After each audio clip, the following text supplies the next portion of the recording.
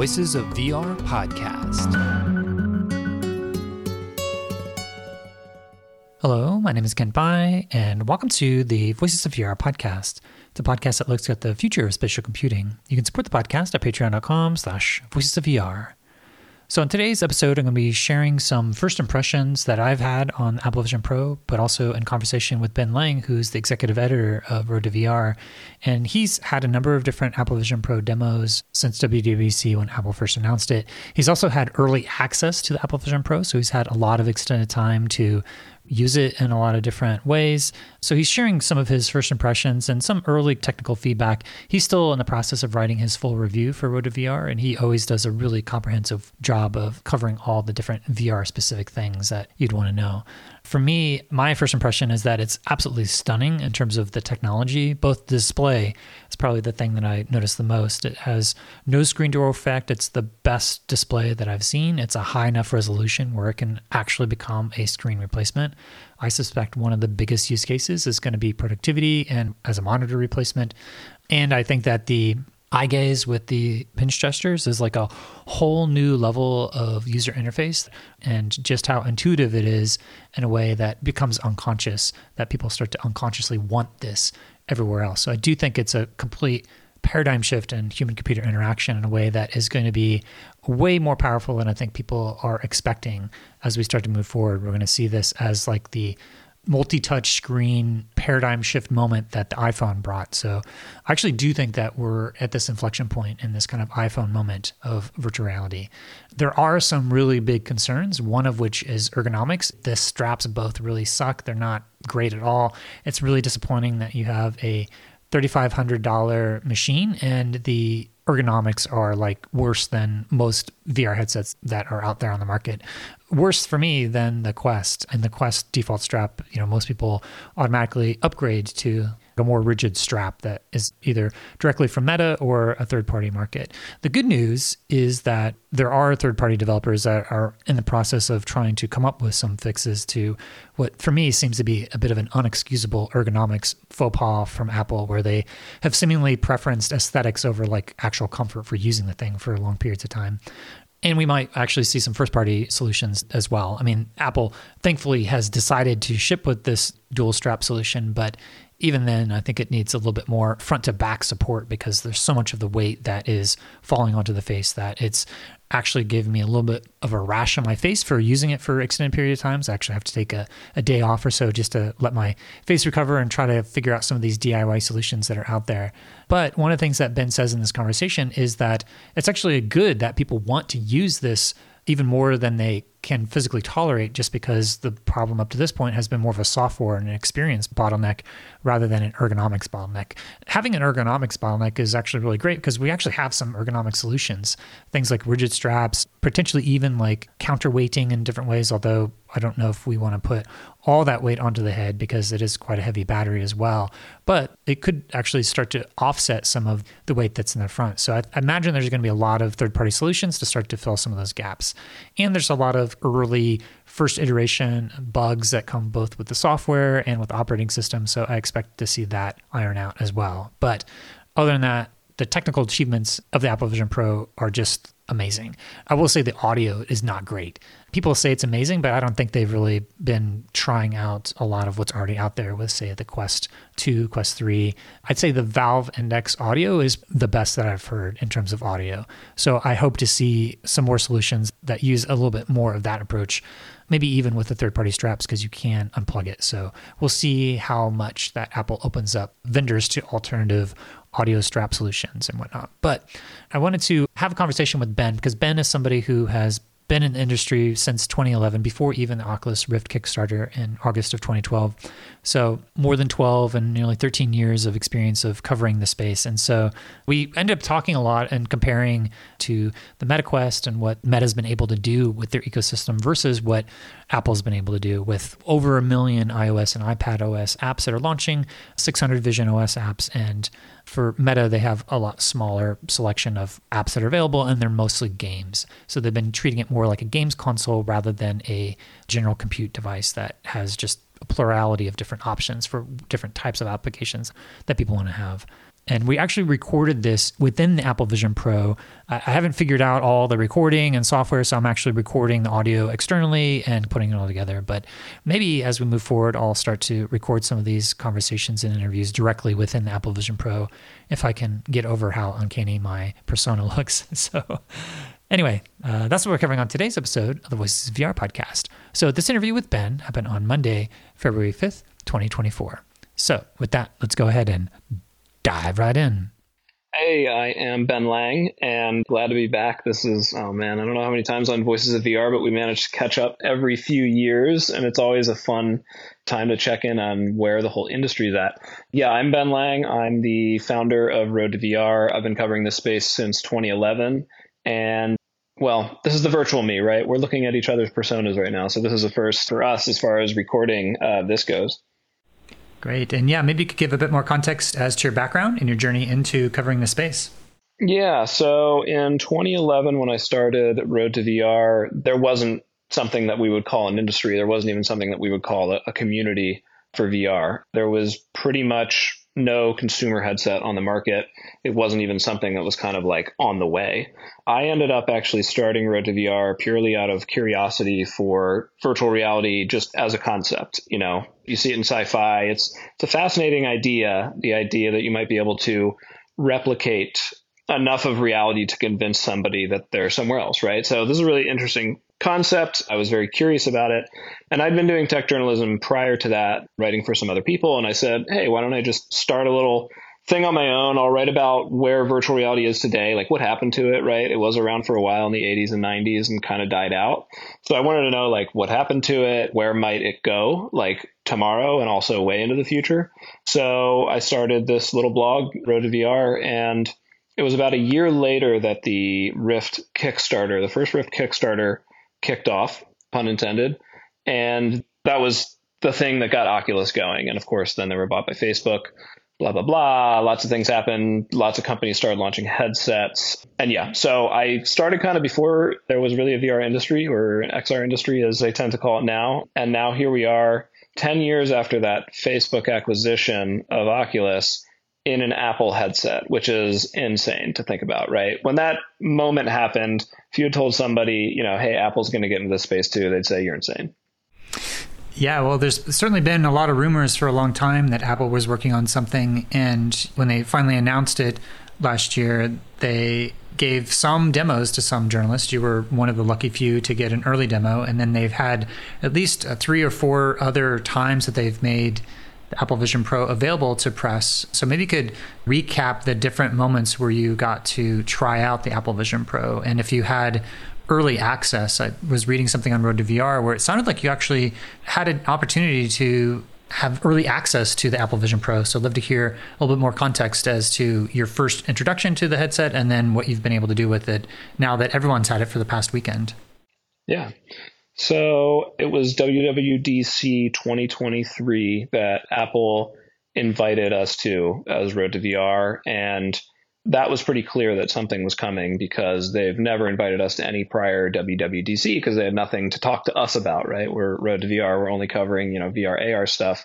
So when they sent us an invite, it was clear they were ready to talk about something, but we didn't know until we went there. There were rumors that it was a headset. And there was actually a decent amount of correct information out there. There was some wrong information, but we went there. They did their whole WWDC, Apple keynote, talked about a bunch of other stuff. And then at the end, they pulled out the old one more thing and showed Vision Pro. And I remember 2 moments. When they first showed the EyeSight camera on the front, they showed the eyes light up. Everybody in the audience like, whoa, wow. They didn't really know, is that just like a concept or is that really on the headset? Is this just like a marketing idea? Oh, look, you're inside of it. So that really wowed people. And then at the very end of the presentation, I remember so vividly this huge crowd of people at WWDC at the keynote. When Apple said the price at the very end, $3,500, the reaction in the crowd was like, "Whoa, okay, hold on now, slow down." It was amazing to hear everybody react like, "Oh my God, that's a lot of money." But hey, here we are in these headsets. So yeah, I was there for the announcement. I was among a handful of press to get to then demo it during that conference. And remarkably, it was pretty darn polished and comparable to, what we're using right now. It's actually kind of amazing because that was like 9 months prior. Like they had stuff down. So after that, it was, this 8 or 9 months later, the headset's coming up. We got to go do, I want to say 2 demo sessions for the headset prior to launch, like within 2 or 3 weeks of launch. And then we did get our hands on a headset before launch and got to play around with it, poke around with it, and post some of our first, impressions that ever got out there before the headset went out. So that was pretty cool, after being in the space for forever and eventually getting to try this headset, be one of the first people to, try the finished product. Yeah, I had a chance to have it for the last 3 days. And for me, one of the most striking things is, first of all, the display and the resolution, but also just how it is like a productivity device. It's a computing device. There's been a lot of talk about how Apple was not willing to say things like virtual reality or augmented reality or mixed reality. They're really emphasizing this phrase of spatial computing. But I do actually think that this is much more like a self-contained compute device than it is like a game console like the Quest. And so I've just been really amazed about how much of a flow state of productivity I've been able to achieve, even with this very early phase. And this is something that you actually called out in one of your first titles where you said, I forget what the title exactly was, but it was something along the lines of like, it's not for gaming, but it does everything else like amazing. So maybe you could just recap some of your first impressions and how that's really held true. Yeah, so that was a headline that I had wrote just after my first hands-on back at WWDC. And my takeaway, really, the headline was Vision Pro isn't for gaming, but it's better at everything else. And I looked back at that headline just the other day, right here at launch time, and I was like, that's still exactly how I would describe it. You know what I mean? People who have been in this industry are used to a very game-centric, game-focused VR landscape where these devices are being primarily used for gaming. Gaming is the best and most entertaining use case. They're kind of built all around gaming. Everything else is kind of secondary, and in many cases, other things that you try to do in the headset are just insanely clunky. Even if they technically can do it, it's just like usually a pain in the ass. It's like kind of a self-fulfilling prophecy, right? It's like, whoa, people love gaming in VR. Well, yeah, because trying to do anything else in VR is a terrible experience. So that continues to be the impression here. I had the same experience that you did, I think, of, there's like real productivity in here, right? Like if you just kind of ignore the comfort factor and that it's bulky, like it really does stuff, and it does stuff well enough that you can justify using it and wanting to use it. Like it's capable of doing things in a way that aren't just novel. You're just like, okay, I'm getting work done here. Or right now, you and I talking like this, being able to see each other, like I really feel like I have eye contact with you, even though we're these personas, these early versions of personas. I think it's pretty good. I feel kind of present with you here. I don't know about you. Well, I feel like there is a difference between seeing the personas in 2D and 3D. I feel like there's a part of me that I just want to have more of a stylized avatar. I don't want to have my actual representation. I understand that there's a connection between my identity and having the optic ID and ensuring that it's actually me and you're not getting some sort of spoof. So I understand that, but I feel like they could still use the optic ID and allow me to have more of a stylized representation of myself. Because when I see my persona, I feel like it's got this resting bitch face that I feel like doesn't have this reflection of me. So I've had trouble capturing like what I feel comfortable of my own identity. And there's this uncanniness. But I will say that the representation of being able to have it in 3D is a lot better than what I've seen in 2D. So I agree with that. Yeah. Well, and I think this is a prime example of, there's just so many people out there saying, well, it doesn't do anything that other headsets can't do. And like in many ways, that's like technically true. But it's the technically that's the problem. Like you and I could have jumped into a Quest headset and through some means been like, quote, face to face like this and recorded a conversation like this. And we've never done it, right? Why have we never done it?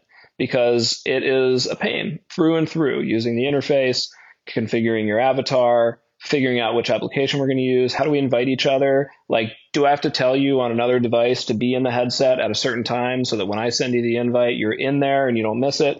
It's just this absolute like jumble of little annoyances that make a real big annoyance and stop people from really doing that stuff. So whereas in here, I was working on my MacBook through this as a virtual display. You sent me your phone number to invite you here. I copied it on my MacBook and pasted it straight into FaceTime on the headset.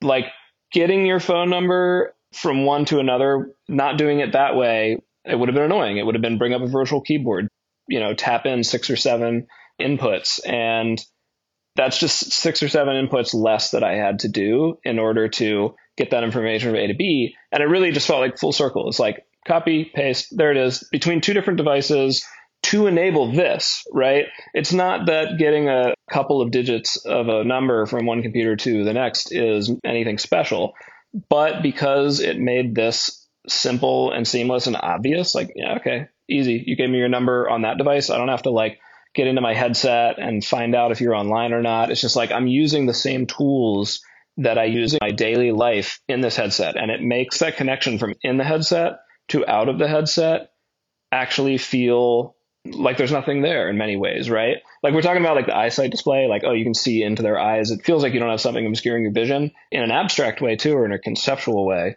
Being able to use all the same tools and like all the same paradigms of productivity that I'm used to in quote the outside world in this headset makes it feel like I'm still just sitting in my room, right?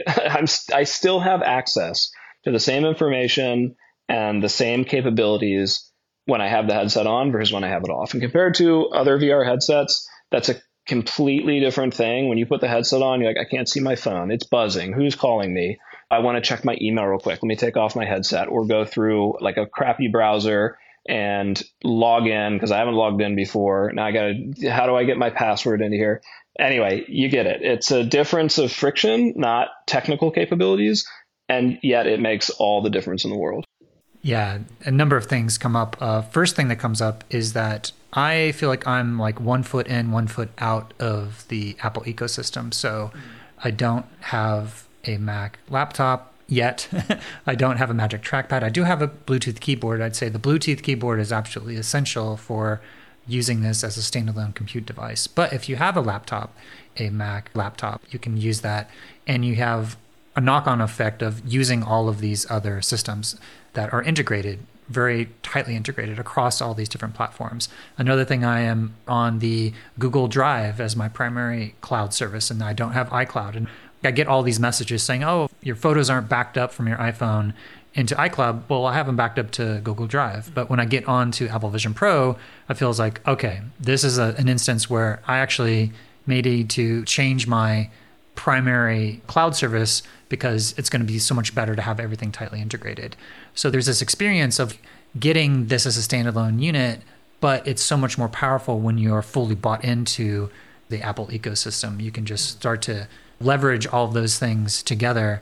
And so being able to have that experience that you have if you fully commit to that ecosystem.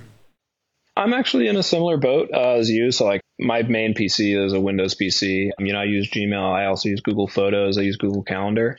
But, the nice part is just like I have an iPhone. On my iPhone, I don't use Apple Calendar. I use Google Calendar, and there's an app for me, right? A nice performant Google Calendar app that I use, and it's the same in here, right? Like, okay, yeah, it'd be nice to have the like official Photos app have my photos in there, but I can go get the Google Photos app, right? And I kind of have it just like that. It's like, that's what I think makes it feel a lot more like a, computing device than kind of a gaming machine. So the caveat is that Google is not sending a lot of their native apps. They don't have YouTube. They don't have Google Docs, Google Drive. They're probably not going to have Google Photos because they're going to be creating their own tightly integrated system. And so I feel like... Really cool part. Sorry, keep going. But while you're talking, I'm going to check the App Store right next to you.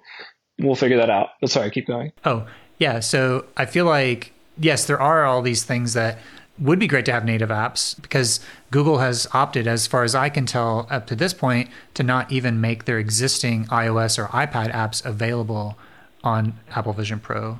They have to explicitly opt out. And I believe they actually did do that for all of their apps. I couldn't find them.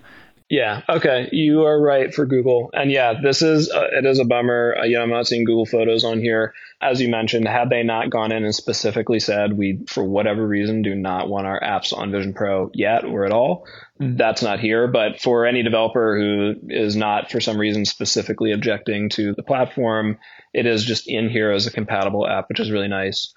The caveat is that it is on Safari. So anything that is available over the web, you can use the web, but a lot of times Safari's user interface is not necessarily optimized for Apple Vision Pro. So you end up misclicking or there's not hover effects. And I found a lot of friction, even with the iOS apps that don't have native integration. I found that I have to often bring it close to me so I can actually like touch the buttons because there's no mouse over hover effects. And so it's certainly very early days with the operating system. I imagine a lot of these things are going to be fixed. However, I do think there are some companies like Google and Spotify and Netflix, because of the 30% tax, I feel like a lot of companies are going to avoid wanting to have their apps onto the Apple Vision Pro. So that's another part of the ecosystem wars that I've run into for my own productivity use cases.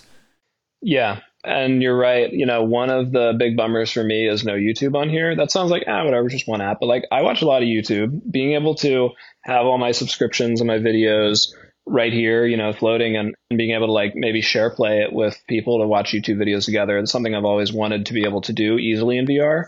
And yes, I can do it through the browser, but they snagged that one and said, nope, not for you. So presumably they're going to hold on to those things for maybe their own headset, which we know is coming at some point.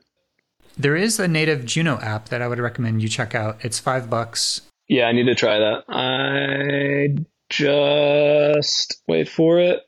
Just bought it. That's the thing. We're like, this is actual multitasking. I don't have to shut down everything that I would normally do, in my life. And it makes a huge difference. But it is really funny because it's good at everything else, right? But the gaming piece, like so far, there's just the games available on here feel like kind of like board games compared to what you get on other VR headsets, which are just like insane, fully immersive, like gamer games. This kind of feels just like the early days of the iPhone. The games you get was like Angry Birds, right? Versus your Call of Duty on PC or a console. So I'm curious to see if they ever get there, if Apple ever actually wants to embrace that segment, which is like currently every other headset is going after right now. That'll be really interesting to see. Yeah, the Juno app is using the YouTube API. It was one of the developers of the Apollo app for Reddit. And so he had already done a lot of the code. And then when he had heard that YouTube wasn't going to be launching, he quickly put together this app, and it does a really great job of creating a native interface. I have found that sometimes I have to force quit apps because, like with the Juno app, for example, if I don't see the play buttons come up when I click on it, I then have to force quit it and restart it. So I feel like there's some bugginess overall that I'm experiencing, but I expect that to be ironed out over time. One of the things that you mentioned that I wanted to call back to, which was the friction that it has taken to connect to people in VR. And I know that you've written like a series of articles where you're like, okay, I'm going to try to get together with my friends and I'm just going to document everything that goes wrong. And it's this really long, complicated thing that we were able to do it with low friction. And so there's this tightly integrated aspect of the Apple ecosystem with the messages. Like when you were calling me, it was also happening on my phone that's sitting here. So I could choose to use my phone or I could use it on this device. And so there's this seamless integration of all these things together. But I wanted to ask you about this statement that Meta made where they said that they want to be the Android of VR, which I thought was very interesting because they're actually probably more like the Samsung because they're not actually building the operating system like Google has. They're doing a skin on top of Android. And so very curious to hear what you think about that in terms of Meta positioning themselves as a little bit more like the Android and if how far they would take that metaphor because they haven't necessarily thought about expanding OEMs with their own software. They seem to want to have their own ecosystem and control over that. Yeah. Yeah, I think you were getting onto this point, which is I think that metaphor was fairly slim. You're right. They're not making the operating system and they are not letting other people build headsets, even for what they have built, their virtual environment. So I think they were primarily just talking to like their openness, right? And they want to allow, at least from an application standpoint, want to allow whoever wants to run whatever on their headset. And of course, they have some restrictions, but they'll allow you to run a web app without their permission on there and all kinds of different, games built in different engines, where Apple has a lot more restrictions and technical requirements and sort of like built-in like guardrails that developers can't get around that they might be able to on other headsets. For instance, right, like Steam Link, which lets people play PC VR games on a Quest headset, which means if you just do it that way, Meta is basically not benefiting at all, right? So then they let that on the store, right? That was a good move that showed some openness, and Apple probably would not allow that to happen, either not allow it or just simply not expose the technical piping to make it even possible in the first place. So to that extent, I get what they're saying about the Android metaphor. But yeah, I think you're right. If they want to be the Android and be that open, not walled garden, right, they need a lot more sort of on the foundation, right? You can't even run Android apps on it yet, even though it's based on Android. And the best they've done is like tried to get some web apps like into their store looking like they are full apps, right? But they're really just loading the web version of it. And so far, that doesn't seem to be gaining a whole lot of traction. So yeah, I think they have a lot of steps if they really want to be that. And I mean, I think the weird part about that and why you and I think other people, myself included, were like, that is kind of a weird statement, right? That they want to be the Android of XR, because we know that Google and Samsung are also working on their own stuff. Presumably, they will be the Android of XR, right? Because they are Android. So I don't know, maybe it was a Freudian slip and a little secret hint that Meta is working with Android, right? And Google to try to compete against the behemoth that Apple is and, may become in the headset space. Or they just have found themselves in kind of an awkward place in the market. They may end up in a position where they need to beat both Google and Apple in the XR space, right? And that would be the last place that they really want to be, because that's exactly why they set out to dive like so deep and so fast into this XR space in the first place, was specifically because we know this from Zuckerberg's own words. He said, we're doing this because we do not want to be under the thumb of Google and Apple as we are on smartphones, right? So now we are looking at a future where the exact same thing might happen if Meta doesn't play its cards very carefully. Yeah. A number of things come to mind when we're talking about all this is, first of all, I think Meta has been a lot more open when it comes to supporting things like OpenXR, and Apple has had a beef with the Khronos Group. It was coming up in the notes of the WebGPU meeting notes where there was talk about how there was pending lawsuits or beef between Apple and the Khronos Group. The gist of it is that it sounds like Apple's never going to want to do anything with any Khronos standards, including OpenXR, which means that you can't have all of these existing peripherals that have been created within the XR ecosystem integrate into something like Apple. So Apple is very much like a closed ecosystem. They're not allowing that openness. I've got this Logitech K830 keyboard. It's got a built-in trackpad, but there's no mouse support yet, and you have to buy the Magic Trackpad. So maybe they'll include mice at some point, maybe not. But, as I think about the overall ecosystem and comparing Apple, it's like you're either bought in or you're not. And it'll be interesting to see if there will be some sort of collaboration between Meta and these other companies. I know the CTO of Meta, Andrew Bosworth, aka Boz, has said that he's asked Google to have Android apps on Meta's ecosystem, and they basically said no. So I don't know if that's because they're wanting to do it themselves or what, but I feel like there's obvious comparison between what you can get for a $500 Quest and what you can get with a $3,500 Apple Vision Pro. And there's a lot of people that are saying, oh, hey, you can do all of these individual things on the Quest. But part of my takeaway is that some of the key differentiating spec factors are both the display, which is super high res, and I can't see any screen door effect. Also, the operating system, the software ecosystem that you have, and the M2 processor chip and R1 chip seems to have a level of performance that is at least a couple of orders of magnitude more powerful, especially when you look at how much power is being consumed, than what you can do on the Quest. And so how do you respond to that argument that people say, oh, well, you can do just as much stuff as you can on the Quest 3 than you can on the Apple Vision Pro?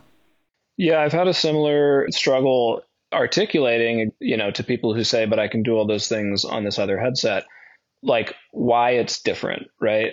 and why that difference matters. I would say usability is like the most important part of any product. You can have something that does the most helpful thing in the world, but if it's really difficult, really confusing to use, very few people are going to get that benefit from it. And it's going to be difficult to market, blah, blah, blah. Usability, I think in a lot of organizations, well, stepping back a second, usability is extremely difficult to like turn into like a number, right? We can compare the resolution, we can compare the tracking latency and those things between headsets, but you can't exactly quantify usability into a singular number and say, well, this one's got twice the usability, right? There's too many variables. And yet, even though we can't quantify it, it's still incredibly important to how well a product works, how often people are going to use it, what the value it truly provides for them. And so, yeah, I've been having a real hard time having that conversation with people who say it does technically all the same stuff. But it's like, yeah, you're right. You're technically correct. It does almost all the same stuff. In fact, some stuff headsets can do that this headset can't. And yet, I think when we look in the long term, you're going to see that the retention of a headset like Vision Pro is going to be like off the charts compared to the others. There's so much more you can do in it more easily, right? Even if it's the same stuff.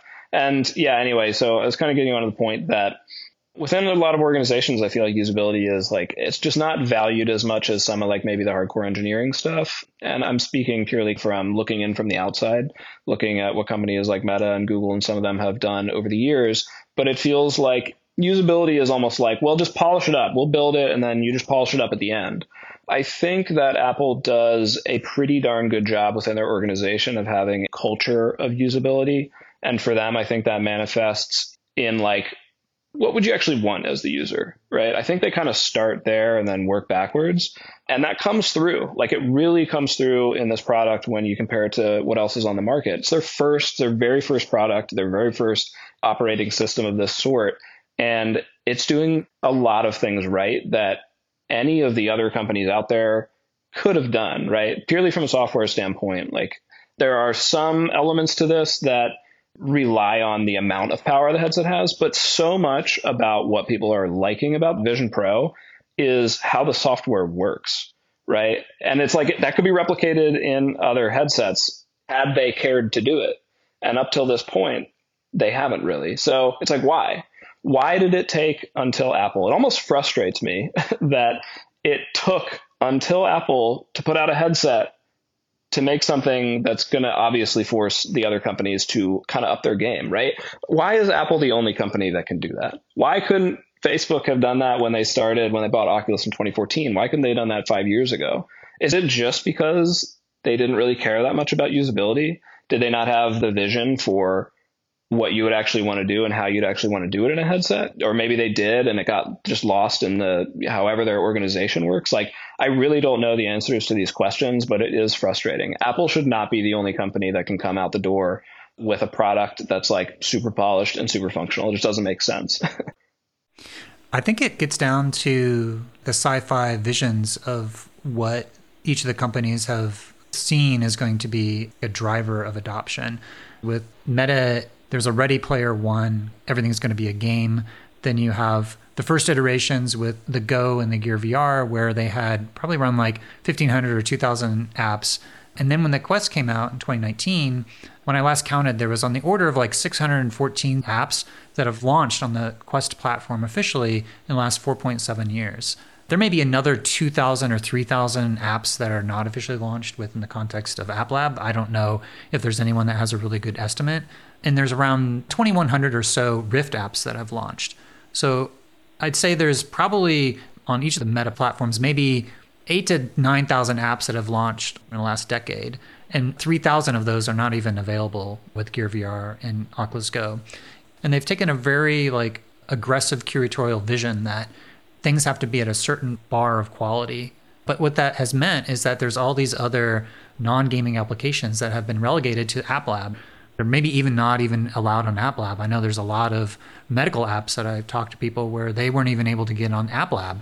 So there's certain decisions that I think Meta has made where I feel like they have wanted to own the top performing application in each of those different sectors that has got this conflict of interest where they want to be a first party developer and that's where they want to make their profit, but they also want to enable the ecosystem. But when it comes down to preferencing whether or not they want to prioritize their own first party apps versus the ecosystem, time and time again, they've been investing in seeing how they want to have their own first party apps as like the golden ticket to success when it comes to XR. Whereas Apple, right out of the gate, they've launched 600 native Vision OS apps. The vast majority of them are probably developed on the simulator where people didn't even have access to the hardware to launch it, but they've got this operating system that allows people to not even have to use something like Unity or Unreal Engine, where you can start to build upon the existing framework of what they've built with their other operating systems. And they have Unity. Time will tell as to how Unity and Apple Vision Pro work together, but just even that they don't have a native game engine, you have things like WebXR, React Native. There's going to be multiple pipelines to be able to produce apps, but Apple out of the gate has already chosen to launch 1 million iOS and iPad OS apps to be available. And so you have this huge ecosystem of software, whereas even today with the MetaQuest, you only have, like I said, maybe at best 9,000 that have launched in the last decade and maybe 5,000 to 6,000 that are available. And of those, only about 2,600 are readily findable on their official stores. Yeah, I think Apple just does a good job of leveraging its ecosystem. And it seems to me like they probably approached the development of this headset saying, like, we need an input system that will allow people to use this massive library of apps that we already have, right? If we don't do that, we're making a dumb choice because we have 1 million applications and they're designed for touch. But how do we make it work in here, right? And I think that's probably what led them to this look and pinch input system that we're using now that works phenomenally well. It's not like 100%, but like I would say for what it is, version 1.0, like really impressive. And for me, I'm just really surprised how easy it is to use an iPad app that you download onto Vision Pro. It has no idea it is on a headset, right? It thinks it's running on an iPad. It's 100% identical to what runs on an iPad. And yet with the look and pinch system, it really does feel super easy to use the vast majority of these apps. And yeah, I think that was a really good idea. I think they said this is something that users would really want and benefit from. So let's make that like the baseline and then we'll build on top of that. And I think, again, looking back, I think that'll be clearly regarded as a very good decision. And why not, right? Like Apple probably more than anybody else is good at leveraging their ecosystem. And it's like, that's good because it provides real value to people. It really improves the experience for people, you know, to whatever extent you are inside that ecosystem. And this is just one example. And yeah, I think I've said this before, like long before we even had rumors of an Apple headset, like people should never underestimate the developer army that Apple has amassed, right? A lot of organizations, as my understanding, sort of see iOS as like, this is the flagship version of our app, and then we'll get it on Android too. Even if they launch at the same time, I feel like internally a lot of organizations look at it that way. And that's for historical purposes, but also Apple has tools that people like to use, and Apple does a good job of communicating how they think these apps should work and essentially sharing a paradigm of ideas that developers can build on more easily. So like you've got all these iOS developers, like tons of them, probably millions or more than than there are apps. And they've been working with these tools and in this paradigm for 2 decades, essentially. And so like that's 2 decades of talent, of developer talent on these particular platforms that you can't buy that, right? Because you can't go back in time and have people working and refining all of this stuff. So yeah, it should, I said for a long time, we should never underestimate the talent that is accrued and the number of people who know how to build this stuff. Because as soon as Apple introduces something new, all those people are going to want to say, oh, this is interesting. And, I can build for it with all the same tools that I'm already familiar with, essentially, right? That's something that, Meta certainly does not have access to. And they've been kind of figuring out as they go, I guess. And yeah, that makes a huge difference. And it's like, that's kind of part of their ecosystem story, right? Apple's advantage is these things. And now you've got people who can make a version of their existing iPad app a little bit better in no time, right? Instead of having to learn something new. And yeah, that's an advantage that really ends up mattering to the product and the end experience, right? Yeah, I feel like that Meta with the Quest is taking an approach where it's starting with the 3D first and seeing what kind of experiences you can have at the frontiers of embodiment and agency and tracked controllers. And it's really the height of embodied presence and the amount of agency you can have. And I feel like with Apple, they're starting from these 2D frames and these 2D paradigms, and they're kind of bringing in all these ecosystems into that context.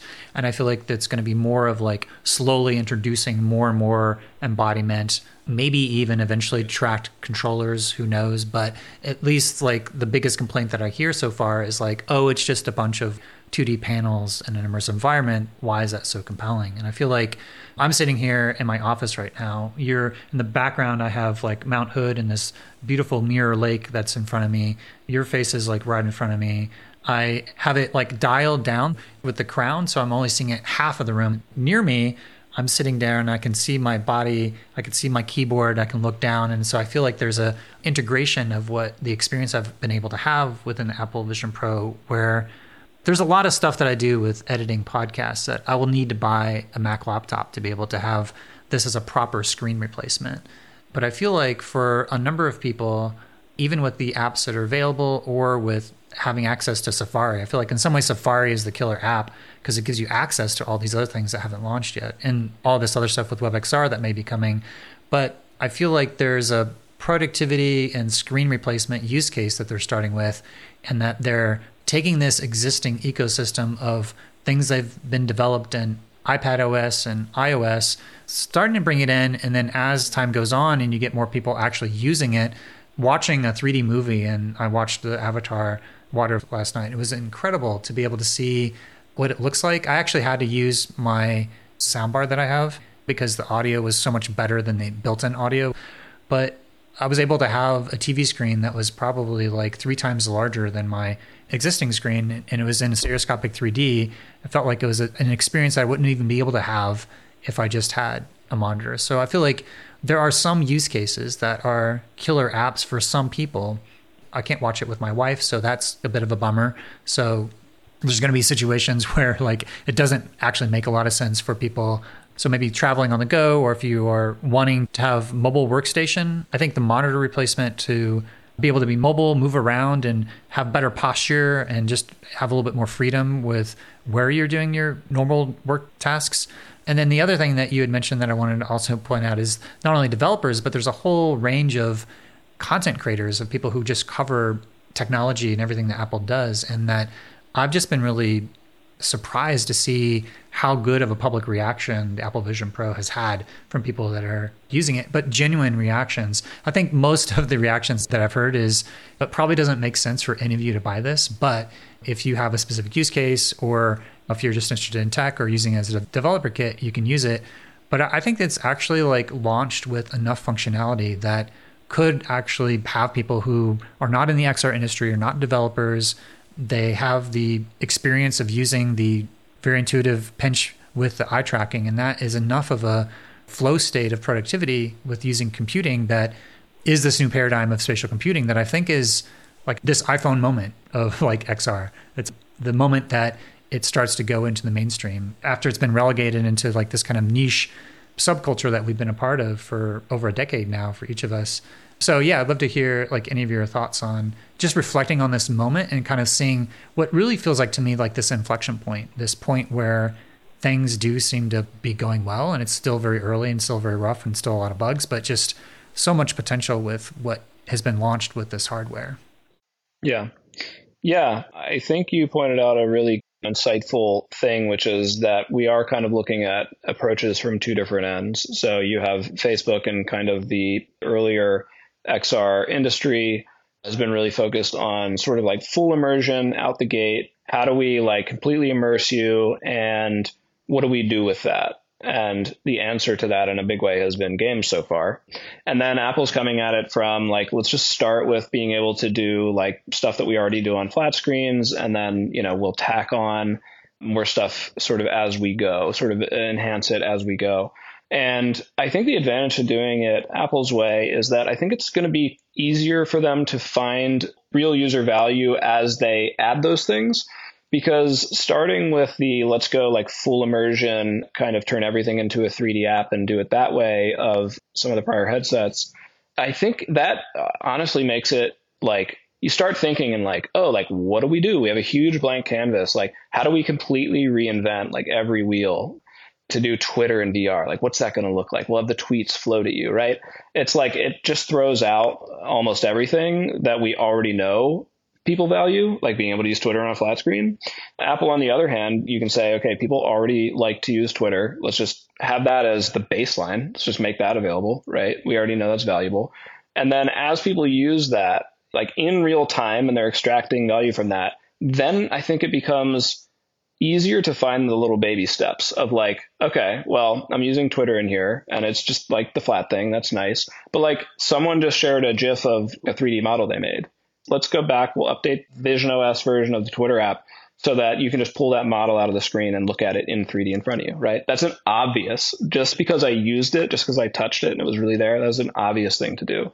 And those are the kind of things that I think when you start with that blank canvas of total immersion and just brand new use cases, it's much harder to say, oh, that's obviously a thing that's going to make this app better for people who are already using it, instead of trying to like create a new app for users that may or may not be out there, imaginary. Maybe people are going to like to do something like this. So hopefully, ultimately, they end up meeting in the middle, right? And I think they will, right? I think there will be a time where headsets generally have the fidelity and capabilities of what you and I are doing right now, but also have the total immersive capability and like hardcore gaming type stuff that a lot of people want to do also. So honestly, as much as Apple Vision Pro and Apple generally might seem like this scary competitive thing to Meta, I think it is the best thing that could happen to them. I mean, not only do they get to just say, oh, we see all this stuff that works really well. Let's figure out how to do that, right? That's great.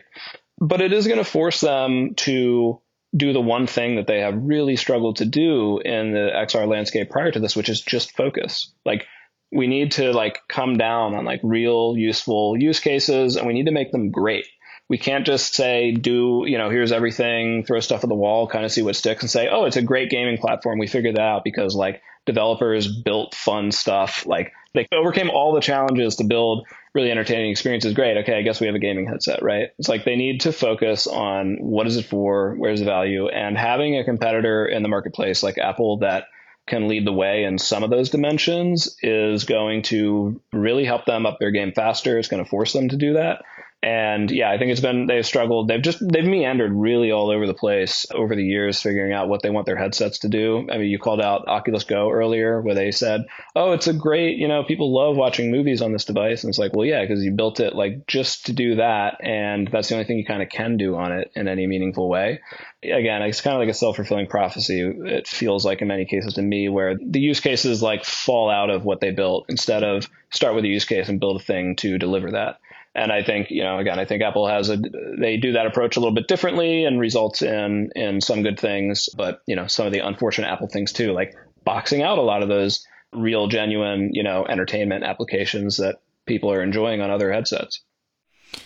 Yeah. And Meta has, I think, in some ways skipped over the enterprise market where they're trying to subsidize the cost of these headsets to make them cheap enough for consumers to buy. But I think by skipping over the enterprise market, I say skip over because they didn't necessarily start with it. They started with consumer. They had Oculus for Business for a bit, and then they shut it down. And now they're just starting to get it back up. But I feel like there's been a big gap there between how something like the Meta Quest could be used in an enterprise context. And yet we have Apple right out of the gate saying this is a pro device. This is not meant for general consumers. This is meant for either business or professionals or developers. It's in some ways a developer kit that's very expensive, but in other ways it is more for people who have a lot of budget that could write it off for because it uses some sort of business case that they have. And I feel like Meta has skipped over that. And by skipping over that, they haven't found those viable use cases. They've kind of surrendered a lot of that market to Vive and Pico. But as we move forward, it may be a focusing for Meta to start to dive into that a little bit more. But I did want to ask about some of the resistance that I hear from people talking about the Apple Vision Pro when it comes to, like, say, a productivity or a device that you could use as a screen replacement. And it's around the comfort. And either one of the straps I found are not very comfortable. There's a lot of DIY solutions that are floating around out there for where you could wear a baseball cap, you could buy an extra Velcro strap to have more support on the head. I'm sure there's going to be third-party strap developers that are going to try to fix a lot of the ergonomic design. To me, it's a great shame that it's a $3,500 headset, and yet it feels like worse than the Quest with how it feels on my face, and that I want something more like the Valve Index or some of these more professional head straps that you can use. So I feel like the head strap and the comfort issue is one of the things that's holding it back. I'm not the best gauge of like long-term use. I've accommodated to VR. My longest session is probably around 14 hours in the VR headset. And so the very first day I got it, I like binge experienced it for 11 to 12 hours, and I did feel the impacts of the weight distribution. So I'd love to hear some of your thoughts on the comfort issues and where you see that going here in the future. Yeah, I'm actually a little bummed that Apple didn't move the needle more on ergonomics. That was one thing that I was hoping they might demonstrate some new approach, but they didn't. So that's interesting. From a hardware standpoint, form factor standpoint, they're pretty much in the same ballpark where other people are in terms of just the footprint of the device, the kind of power it needs to consume, and the heat it needs to dissipate. I mean, they even had to do the battery, external to the device. And yeah, I think hopefully this is one of those places where, a company like Meta could have the superior thing, right? They could come out the gate and say, hey, we've got the better, more comfortable one. And now you've got Apple taking that idea and making it better, right? This competition is just going to be really, really needed. And it's going to be nice to finally see. And yeah, I can't wait for third-party straps for this headset, right? I'm with you. And I think it's a challenge of, these are like devices you have to wear, and they have to be highly customizable in order to be comfortable for everybody. And even though Apple put 2 straps in the box, and thank God they have the one with the top strap because this device would be worse for me without it, there's still more preferences and different shaped heads and things that one thing works better, for another person. And so, yeah, I really am looking forward to third-party straps to come out for the device and hopefully find one that makes the headset even more comfortable. I'm pretty surprised they didn't opt to just balance, the battery on the back of the headset. That seems sensible, but I think they probably made that as more of an aesthetic choice of like, we just don't want it to look like that. We just don't want it to look like this pack on the back. And that's Apple being Apple, right? I think the obvious thing, though, is that we will want to get rid of the pack eventually, and the things need to shrink. And one of the things that I really like about what Vision Pro is doing and showing right now is that if the software is good enough, people will want to use it more and more. So like if people are complaining, like I've been using this headset for so long that it has now become uncomfortable in my head, like you have a pretty good problem on your hands, right? People want to be in there. They are in there. There's something that they're doing with the headset that is keeping them in there long enough to reach a point of saying, like, I want to wear it longer comfortably, right? So they have created kind of software experiences that shows like ergonomics are now potentially a bottleneck to why this device isn't used even more than it is, right? And that's a really interesting place to be, because prior to this, for a lot of the other headsets, it's mostly been software.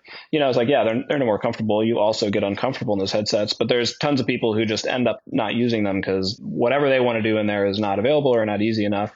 And now it's like people want to stay in here longer. We just need to make it more comfortable to make it better. We don't need to, fundamentally alter some of the other, choices that we made. Obviously, the software stuff will get better too, and there's lots of places to improve. But point being, it is a good problem to have. Third parties are going to help accelerate that too. And I think it'll be funny if we end up seeing like a $500 Apple Deluxe, head strap, as some of the other companies have their kind of deluxe head straps out there. It's funny though, like they kind of made a similar mistake as the Quest 2 and Quest 3. They ship with soft head straps, which I find incredibly uncomfortable and kind of always have. I always end up wanting a rigid strap headset, to the point that like when I'm talking to people who are going to buy a Quest 2 or Quest 3 for the first time, I'm like, right out the gate, just do yourself a favor, get a third-party head strap, because those ones are just not comfortable. So hopefully that's figured out in due time. And just as the devices get smaller anyway, that'll kind of happen automatically, which is nice. And one day maybe we'll get down to the old glasses form factor. Yeah. Yeah. And, there might be other things like eye strain, the divergence accommodation conflict, where eventually we'll have varifocal lenses to be able to address the mechanics of having a screen in your face and how that could cause different dimensions of eye strain or eye fatigue. And yeah, for long-term use especially. But I think you're right in the sense that now we're at the point where the software ecosystem within the Apple Vision Pro is still very nascent, but a lot of the core functionality, let's say if you use any browser-based applications, or just the ability to have like this kind of infinite screen ability to have these multiple 4K monitors with the foveated rendering that helps to create this seamless high resolution experience. I feel like all those things tied together create this impulse to try to keep people coming back in the headset, despite the comfort issues that I'm going to try a number of different DIY solutions in my own way with like a Velcro strap, or trying to arrange it in different ways that just feels a little bit more comfortable for using it. But there were some moments that I found with like encountering dinosaurs that just really gave me chills. I feel like the level of fidelity was like, oh my God, like my body feels like I'm here in a way that I know, like the plausibility illusion that Mel Slater talks about, where you know that you're not actually there, but it feels plausible and it feels like this place illusion where you're got this sense of environmental presence. There were moments in that encountering dinosaurs, as well as with the 180 video on Apple TV with the woman that was walking across the tightrope. That 180 video, the level of fidelity of how many pixels they're pushing across, also gave me chills. And so there's these awe-inspiring wow moments that I had with the Apple Vision Pro. And I'm wondering if you yourself had any of those moments that just really took your breath away, or just this moment that feels like, wow, this is really taking everything that I've seen so far up to another level. Yeah. So I actually just demoed the Encounter Dinosaurs to someone who had never done any VR before yesterday. And they started screaming and asked to be done with the experience and took the headset off before it finished. And I feel a little bad for terrorizing them. They knew what they were getting into, but even though they knew it wasn't real, having a dinosaur that is life-sized coming out of your wall with its sharp teeth coming right up to your face, when the visuals and the sound and the motion are all good enough, the instinctual part of your brain is going to say danger, right? And that's exactly what this person felt. And it is sort of a testament to what this technology is capable of. And, I want to be fair. This isn't the first time I've ever seen that kind of visceral reaction in VR. I've seen it from other headsets. There was a long time ago, there was a really early Oculus Rift demo. I think it was back before they had Oculus Touch. The T-Rex would come walking at you down a hallway. And I've seen people freak out like that before too. Something about dinosaurs, I guess, is inherently a little bit scary to some. But yeah, it's like, this is why I wanted to pursue and was so interested in this technology in the first place. What is the limit of this ability to simulate our reality? Right now, we have devices that are, for the most part, tricking our eyes and ears, but we have a lot of other senses that are untapped so far. Adding those in start to make things even more and more realistic as we go. For Apple Vision Pro specifically, you asked if I had any wow moments. Definitely that dinosaur one. It's not the most insane like thing or most interactive thing I've seen as a VR immersive experience, but it's just like the pixels on the display there's enough. It's super sharp. The textures are really crisp. It's like one of the most like photoreal real-time VR applications I've probably ever seen, one of the best looking in terms of just like end to end, right? Like the models are good, the animations are good, the sounds are good, the textures, what the display is capable of, the brightness of the display and all of that coming together into something that's like, yeah, this thing's like popping out of my wall right here. It's right in front of me. And it felt like kind of like a new level of that compared to what I've seen before. And very interestingly, the fact that you're not in like a rainforest and there's a dinosaur coming after you, right? You're in your room and the wall has opened and the dinosaur's coming out. Something about connecting this thing that is tricking you into, visually and audibly making it seem like it's there, being in a space that you're familiar with can almost make that feel more realistic, because it's like this fake thing in a space that to be very real. And so I'd be really curious to see how that ends up getting sort of more and more integrated between the kind of fake and real things like interacting, the mixed reality kind of interactions that are still like really nascent on all headsets, but can be incredibly powerful. Well, I wanted to mention a couple of things technically in terms of the Apple Vision Pro. I noticed a lot of motion blur when I'm looking at a camera, and I saw Azad Balabandian talk about how these are like high persistence screens that have more brightness, but they're not low persistence, which means you get a little bit more motion blur.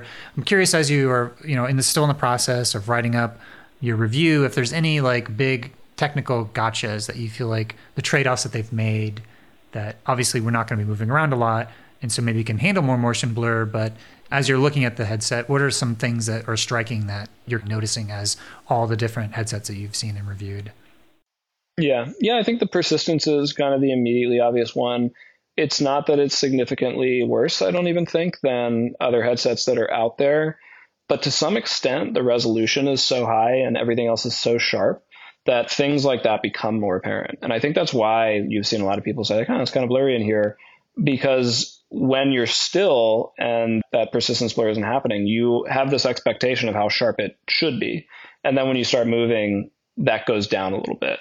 I don't think it's terrible. Technically speaking, I think a little bit of what we're seeing is persistence, which relates to the display capabilities itself. But I think more of what we're seeing in terms of like the blur people are talking about is the exposure time on the cameras. So if you're in a really bright environment, the cameras can have a very fast shutter speed, which means they're only like looking at the environment for a certain fraction of time.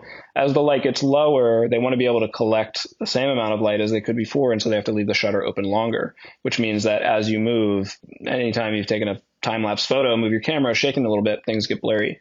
That's exactly the same kind of thing that's happening here. So I actually think that very likely improvements in the cameras on the outside will improve that quite a bit.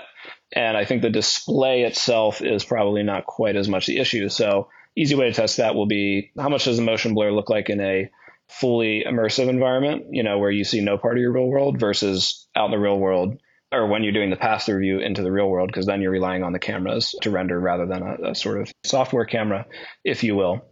Otherwise, technical gotchas, I think the 3D model hand tracking doesn't feel excellent. I think Facebook still might have the edge in terms of getting a 3D model of your hand to interact in fully immersive and interactive things. However, the pinch detection, which I think is probably not relying on estimating a full 3D model of the hand, that is very good. So much so that, it's not 100%, but it works often enough and it's fast enough in conjunction with the eye tracking that I started using Vision Pro, trying it with a trackpad, and for the most part prefer to just go with the pinch, which is kind of crazy to me. That's partly based on how the operating system actually works, because with a mouse, you just have to move from one side of your screen to the other to get somewhere. But in Vision Pro, I might have to move all the way, basically looking from one side of the room to the other side of the room. My eyes do that much faster than trying to drag a mouse all the way across that space, right?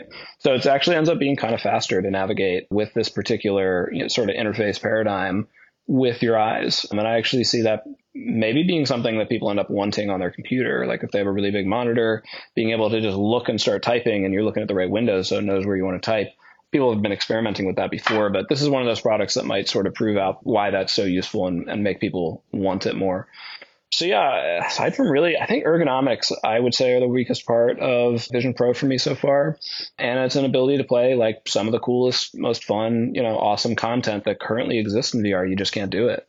It's a big bummer that you can put on a different headset and have some really incredible entertainment experiences that you can't in this headset. And yet they also have, on this headset, they have some other things you can't do, like an actual, solid library of easy to get to high quality 3D movies that you can just pull up and watch.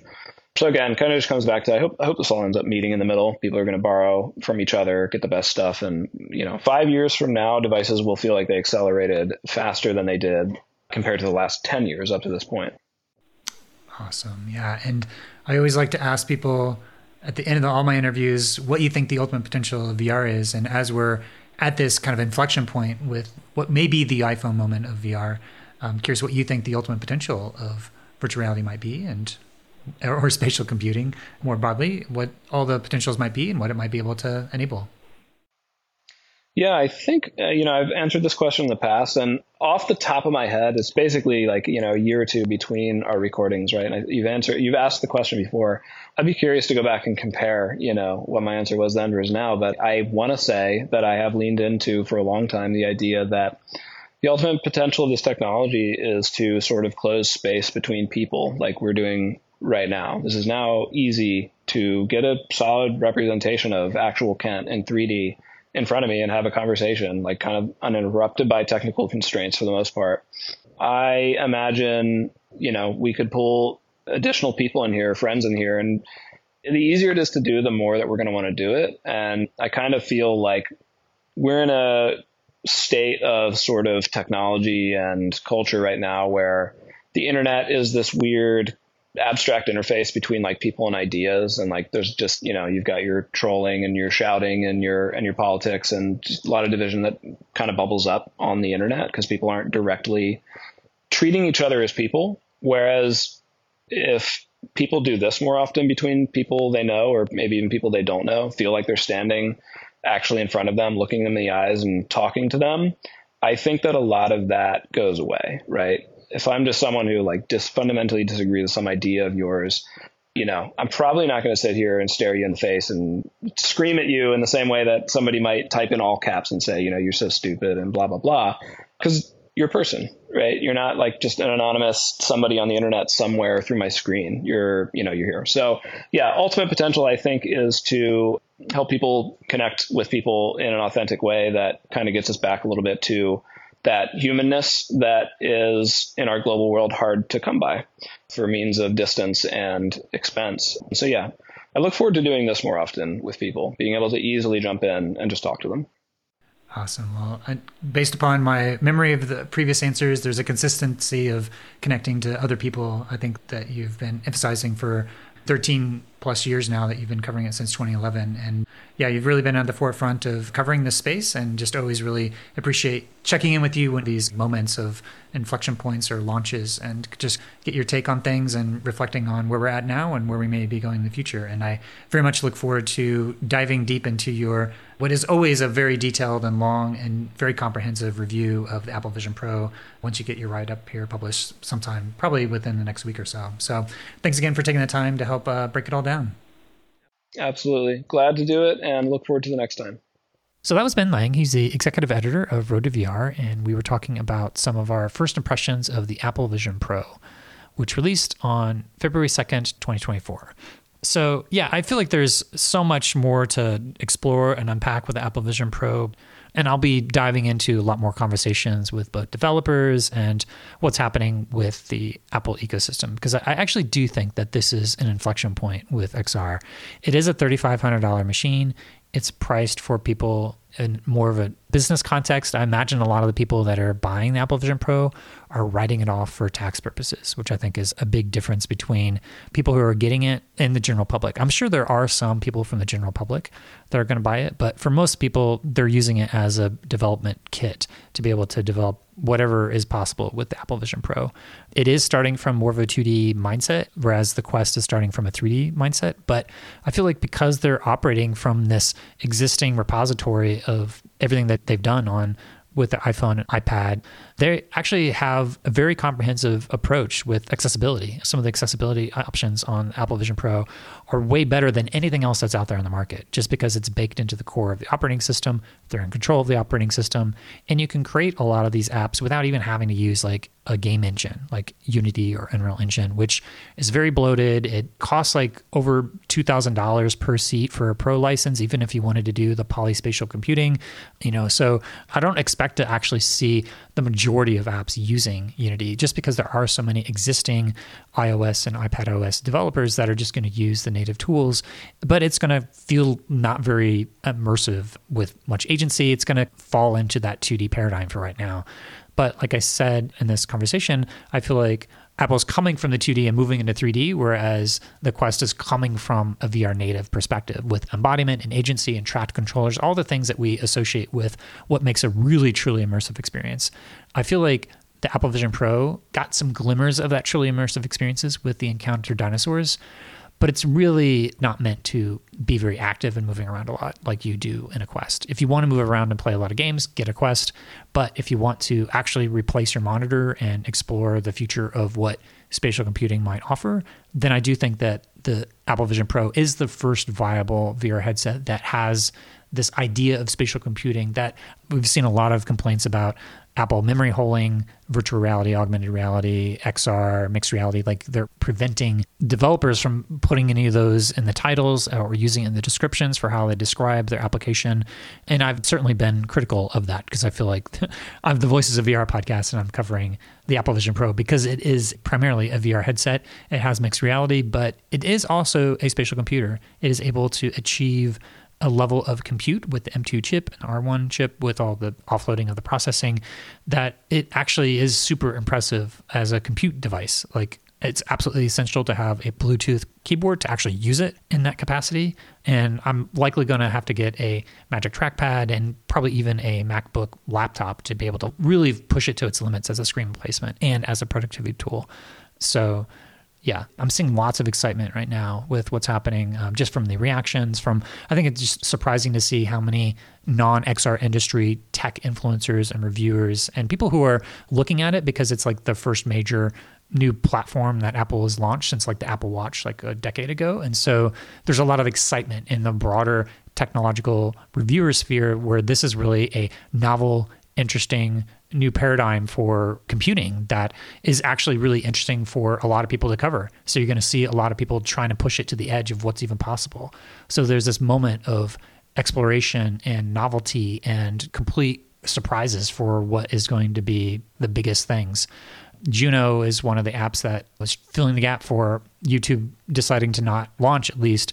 They say now it's on their roadmap, but just to have a native YouTube app is like one of the number one apps. It's like the must buy. Like a lot of people watch a lot of YouTube videos and just to have the native integrations is super magical. So you're getting a little bit of a glimpse of taking an app that we know and love and starting to have like a native treatment. So I feel like the Juno app is like one of the first applications to do this kind of translation from what our experience of YouTube is and starting to use it as a background context for doing all sorts of other different type of computing tasks. And you can also have a full screen within a Safari and have multiple videos and everything going on at the same time. I have found that a lot of times you can only have like one audio stream playing in like your phone. And I've run into that a few times where you can only have like one video playing at the same time, at least with audio. You can have the visuals of things playing, but you can only have like one audio track playing right now. So there's not a lot of like muxing together of audio streams that you would get like on a computer. So I'm sure over time, all of this is going to get ironed out. And I'm super excited to be diving in and covering it a lot more. The Apple Vision Pro was not cheap. And so I am very much encouraging if you enjoy this type of coverage that I'm doing, then please do consider becoming a member of the Patreon just to help offset some of this cost and to help enable me to continue to dive into both the developers and some of the applications of the Apple Vision Pro, because I really do think this is a turning point for the larger XR industry. Even if you personally, it doesn't make sense to get one yet, although if you are a listener of the Voices of VR podcast, it's likely that you are already within the XR industry and it just may make sense professionally to get one, but financially or personally, I understand it may not be within the scope of many people. There is a Apple Card option where you can offset the payments over like 12 months. You do have to have a credit limit that is at least $3,500 if you want to use that payment plan because it's zero interest and you can spread it out over 12 months, which makes it a lot more affordable. So anyway, I'll be diving into a lot more coverage of Apple Vision Pro here within the next month. And stay tuned. So that's all I have for today. And I just want to thank you for listening to the Voices of VR podcast. And if you enjoyed the podcast, then please do spread the word, tell your friends, and consider becoming a member of the Patreon. This is a listener-supported podcast. And so I do rely upon donations from people like yourself in order to continue to bring you this coverage. So you can become a member and donate today at patreon.com/voicesofvr. Thanks for listening.